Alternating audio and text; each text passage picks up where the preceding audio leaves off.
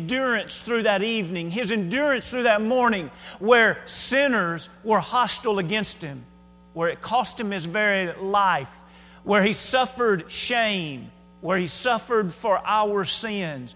Now, what is that to do? If we stop and consider Him, notice the rest of verse 3. Lest you become weary and discouraged in your souls. Verse 1, He says, endure. Verse 2, like Jesus endured. Verse 3, if we'll consider Jesus, we'll do a better job of not becoming discouraged. We'll do a better job of not becoming weary in our soul. Friends, too often times we look for shortcuts. We look for quick drive-throughs. We look for gimmicks. And this morning, let's accept the fact that when it comes to enduring in the Christian life, there is no gimmick. It's looking to Jesus, our example. And it's appreciating and admiring and taking to heart His pattern of endurance and saying, that's what I want to become more like. With that in mind, let's think about some things as it deals with this last evening. When we go to Luke, the 22nd chapter, we see the upper room.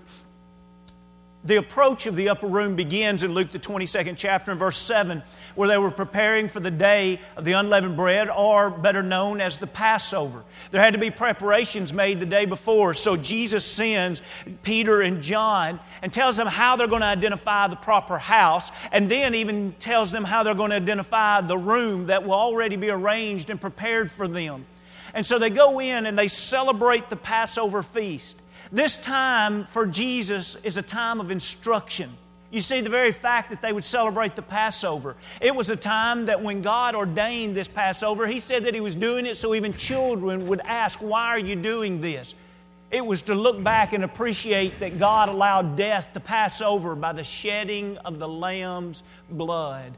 And now Jesus, in the beginning of John, the first chapter, is identified as the Lamb of God who takes away the sins of the world.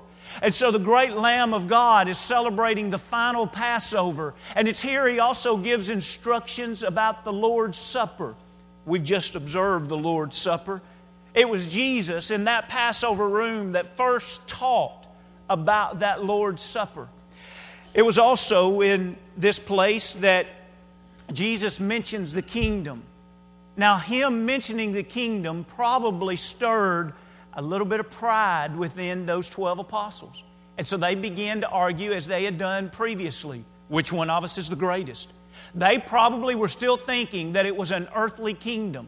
And so they wanted to know if Jesus was going to be the king of this kingdom. They wanted to know probably who's going to be the second and third and fourth in command. And you can imagine them arguing. And Jesus says it straight like this. He says, which is the greatest? And He says, it's the youngest. Well, that was different from their standards and their culture. Then He addresses the question again, and He says, is it the one that sits at the table or the one that serves the table? Well, most of us would say the one that's the greatest is that sits at the table. And He says, oh no. The one that is the greatest is one who serves at the table. And Jesus takes off His garments and puts on the towel, girding Himself like a servant, and He goes around and He washes their feet. And you can imagine Peter even has great difficulty with this. Their great rabbi, their great master teacher, the one who's just presided at the Passover feast, and now he's washing their feet. And it's in this setting that Jesus also instructs them about who would betray Him. He took the bread and He dipped it and He handed it to Judas, and He even told him the timetable. He said, now what you do, go and do quickly. And then He taught about love. He just washed their feet and He was on His way all the way to the cross. And so He says, a new commandment that I give unto you, that you love one another as I have loved you. And even says, by this will all men know that you are my disciples if you have love one for another. John, the 13th chapter, verse 34 and 35. Now, when we look at all these various teachings, there's another one that comes at the end of John, the 13th chapter, that is heartbreaking. He's preparing them for the fact that He will not be with them forever on this earth. He's instructing them of His departure. And like a child, Peter says, Lord, I want to go with you. Parents, those of you that have those little ones, and when you go out the door, every time you walk out, they say, I want to go with you. I want to go with you. Those days will end. You better enjoy them. Peter, he was childlike in a wonderful way in his faith. Lord, wherever you're going, I want to go with you. You can't go right now. Not where I'm going now. Lord, I'd lay down my life for you. No. Peter, you'll deny me 3 times before the rooster crows in the morning. You see, all we're studying tonight takes place in one night in the early morning hours. What an instruction.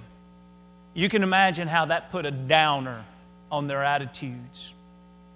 And it's in that response that Jesus says, let not your heart be troubled. You believe in God, believe also in me. In my Father's house are many mansions. If it were not so, I would have told you. Listen as He describes heaven. I go to prepare a place for you. And if I go and prepare a place for you, I'll come again and receive it in myself, that where I am, there you may be also. He gives them beautiful instruction of heaven and even how to get to heaven. As Thomas says he doesn't know, and he says, I'm the way, the truth, and the life. No man comes to the Father but by me. Tremendous instruction. He also gives instruction of the fact that He's not going to leave them alone. Even though He is leaving, when He ascends, the Father will send back the Holy Spirit and they won't be alone.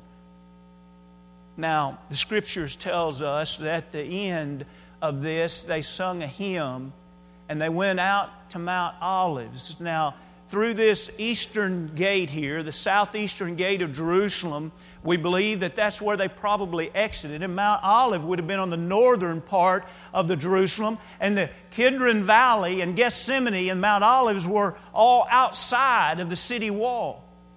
And so as we think about them saying they went on their way, it doesn't mean that we know nothing from the time of the upper room all the way over to Mount Olive. No, there's so much that we know from that.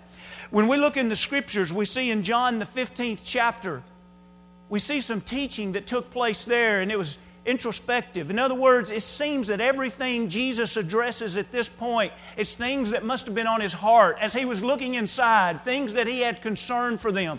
And so He goes outside of the city wall, and scholars would tell us that this would have been a full moon. So it would have been very easy for them to walk along in the nighttime, and probably Jesus looks over at a vineyard.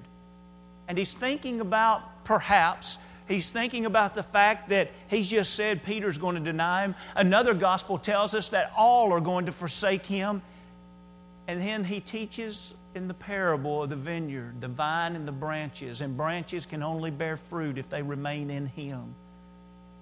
He's teaching them the importance. So surely they'll want to come back, because that's where the real life is found. He also teaches them about love, but He talks about the love that He's describing as a love that He obeys the Father's commandments, and He wants them to obey His commandments. Think about that as He's going to Gethsemane, and that's what His prayer is there. Not my will, but your will be done. He also addresses again His concern for them. He even says, I have many more things, as He's in this valley here. He says, I have many more things that I want to tell you. But you see, they're not ready to hear it. And He's not going to be with them on earth. So that's why He says again about the Holy Spirit. He's going to come and He's going to teach you all things. In other words, the things that they're not ready for Jesus to teach them at this point, the Holy Spirit's going to be sent to them. And He's telling them that as He's traveling this nighttime teaching episode going through Kidron Valley.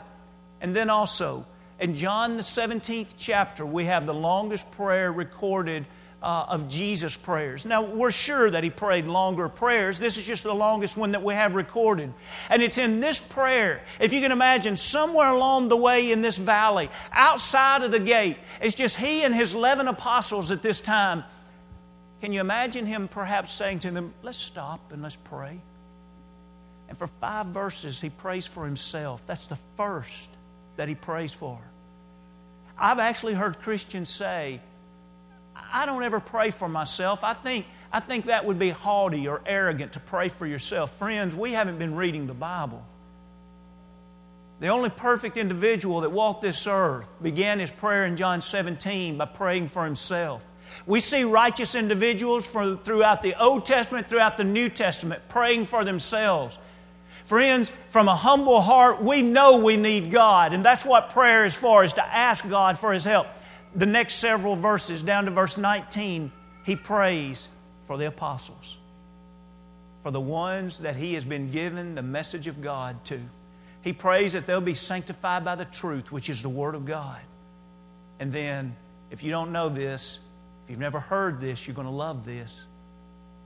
The next following verses, he prays for all of those who will believe on Him. If you're a believer in Jesus Christ stopped in this valley and He said a prayer for you. He prayed that we would continue to be such believers. What a powerful evening. It was an evening that was flooding out of the heart of Jesus as, no doubt, the intensity was building. Because you remember, we studied last Sunday morning this Garden of Gethsemane.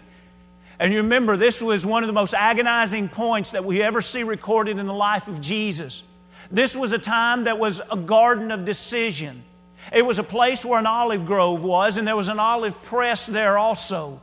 It was a time that symbolically Jesus was pressed. Jesus had to make the decision. I'm not suggesting to you that Jesus sinned. He did not sin. But Jesus had to decide to obey. That's what the Hebrew writer points out as he talks about Jesus' vehement cries. And it's in this garden that He learned obedience. It's in this garden, in intensity of prayer, He offered the first prayer to say, if it is possible, let this cup pass from me. The Father and the Son did not have another plan to redeem mankind. He says, not my will, but thy will be done. And so by the time He offers the second prayer, He does not even say, if it is possible. He says, if it is not possible, I shall drink this cup. Not my will, but thy will be done. He goes back the third time and He prays the same thing. Notice the emphasis is that He is praying for God's will to be done in a very difficult time in His life. What a very, very beautiful example for us. But also, as He's praying, His hour is near, that the one who He has sent to betray Him is on His way. Now you remember His three closest, Peter, James, and John, He had to wake them up because He could see probably and hear in the distance. He could hear probably coming through the area of town, He could hear anywhere from 600 to 2,000 footmen, soldiers. They had clubs. They had swords, probably armor and torches. You could hear them marching. Jesus awakes them. He comes out to meet them, not to run from them, because remember, He's giving His life on Calvary. He stands there for Judas to come up and call Him Rabbi, which means teacher or master. And He kisses him on the cheek. Friends, have you ever had a friend betray you? I wonder if Jesus at that point was flushed with blood in His cheeks as anger swelled within Him, that this was Judas. This was one of the ones that I've chosen. This was supposed to be a follower of mine, not one that would lead me to condemnation. But of course it was all also to fulfill God's plan. And it's there that they ask. Jesus asked, who are you seeking? And they say, Jesus of Nazareth. And He says, I am He. And I can't explain this one to you. I don't know exactly why. I just know that's what the Scripture says. When He identified Himself saying, I am He, all of these armed footmen soldiers fell back to the ground. But Jesus' word has always been powerful. And as they gather themselves back, Peter has drawn his sword and he wants to fight. You remember earlier in Jesus' ministry? You remember when He talked to the fact that He would be offered, that His life would be taken? And you remember that Peter rebuked Him and declared that he wouldn't allow that to happen? And remember, Jesus at that point said, get behind me, Satan. Here, that same part of Peter is still coming out. That part of Peter that says, I'm going to stand between you. I'm not going to let them get you, Jesus. And he takes a swing at the servant of the high priest's ear. His name's Malchus. Jesus tells Peter to put his sword up, and he touches his ear and he heals him. There they bind Jesus and they walk Him back from the northeastern side all the way back to the southwestern side of Jerusalem. He's going in the middle of the night, and now He's going to face Annas. Annas used to be a high priest. It's interesting that they took him to Annas first. You see, he was wicked and his sons were wicked, so they ended up losing their office. But what seems to have happened is that even though they lost their office, they hadn't lost their power. They still were very influential. As a matter of fact, the high priest that was in office at the present, Caiaphas, he was Annas' son-in-law. So the family still ruled in this particular office. When they brought Jesus here, when we read in John the 18th chapter, we read in verse 13, they led Him away to Annas first, for he was the father-in-law of Caiaphas, who was the high priest that year. Now it was Caiaphas who advised the Jews that it was expedient that one man should die for the people. And Simon Peter followed Jesus, and so did another disciple, that would have been John. Now that disciple was known to the high priest and went with Jesus into the courtyard of the high priest. This was a time of indignation. This was a time where their great displeasure for Jesus, believing that Jesus was an offense to them, was taking over their life. This was a time where they were not interested in having a trial to find out if He was guilty. And if He was guilty of something, what would be the proper punishment? This was a time where they knew this. They wanted Jesus dead. They started at the sentencing. Now we've got to find a crime that'll make it worth Him being sentenced. But they weren't able to find a crime, so they had to figure out a way to make it appear that He had committed a crime that would be worthy of death. You see, it was all a scheme. Jesus was followed by John and Peter. Now, as we read this part of the Gospels, Matthew, Mark, Luke, and John, it's mostly the story of Jesus, but there is interlaced in that story the details of Peter. You remember, he had been told just a few hours earlier this night that he would deny Jesus in the upper room. And now, John, he knew the high priest. He was invited into the inner area. Peter did not know the high priest. He wasn't invited in. The girl that was the servant of the door saw him and said, "Are you one of His disciples?" And he denied Jesus for the first time. Later that night, he went out to warm by a fire, and another asked him if he was Jesus, and he denied. Now, it's during this that also Jesus is delivered from Annas to Caiaphas. Just before they deliver Him, though, they ask Jesus about His teachings. And He says, "I've been teaching publicly in the synagogues." In other words, He was implying, you can ask anyone. I've got witnesses all over that know what I've taught. They didn't want to hear the truth, so with a hand, an officer slapped Jesus. They bound Him, and in John the 18th chapter and 24 tells us that they took Him to the high priest. As they took Jesus over to some area wherever Caiaphas would have been at that time, he also apparently had gathered others of the Sanhedrin council for a middle-of-the-night meeting, which was against the law. Many of the things that they did to crucify Jesus was illegal by their very own structure, judicial structure. It's during this time that Peter's still warming around that fire. It's during this time that one of the men that had been back in Mount Olive, in the olive grove, says, "I saw you. You are one of His." Now, this man that said this was a relative of Malchus, whose ear had been cut off. Peter probably felt much fear at this point. He not only denied at this point, but this third time, he cursed and swore that he was not a disciple of Jesus. It still works today. Cursing and swearing still proves to people that we're not a disciple of Jesus.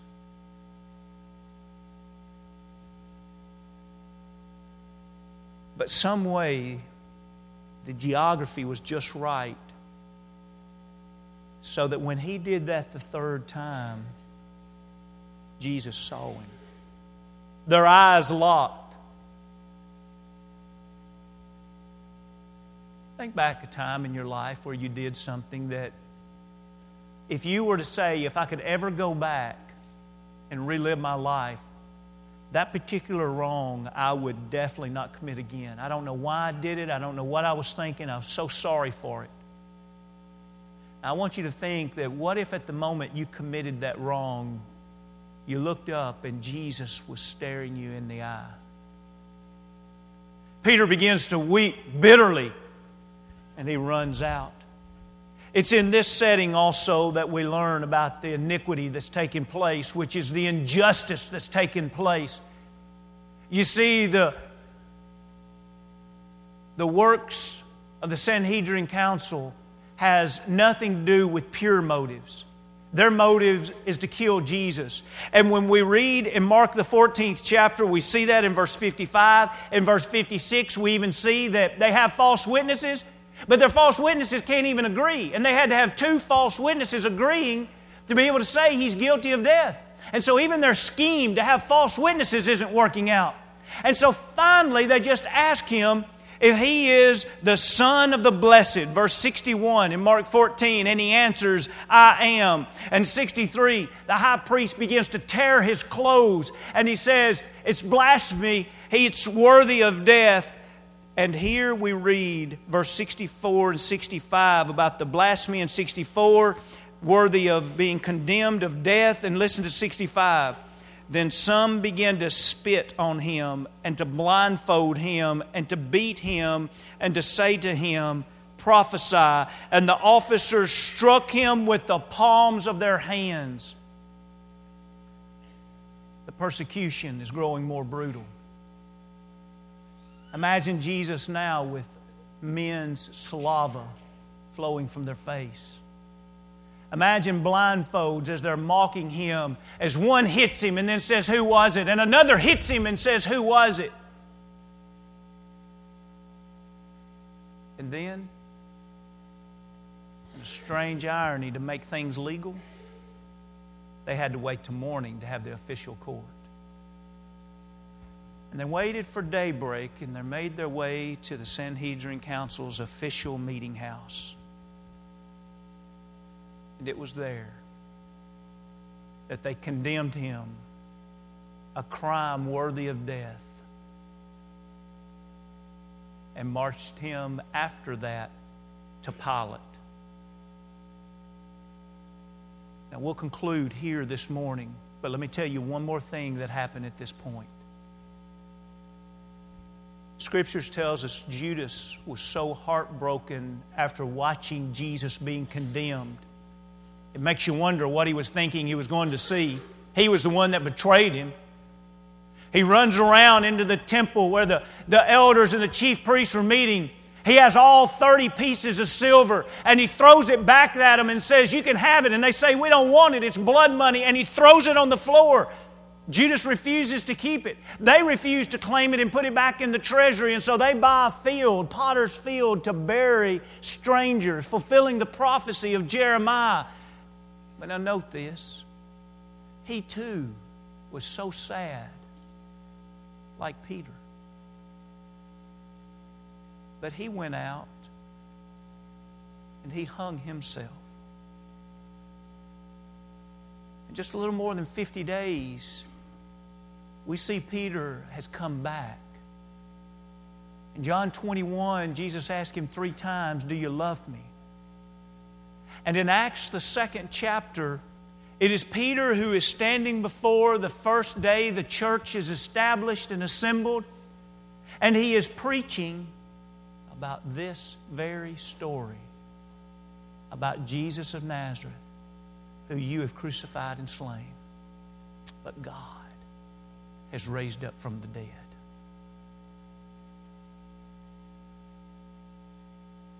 What is it that helps us to endure?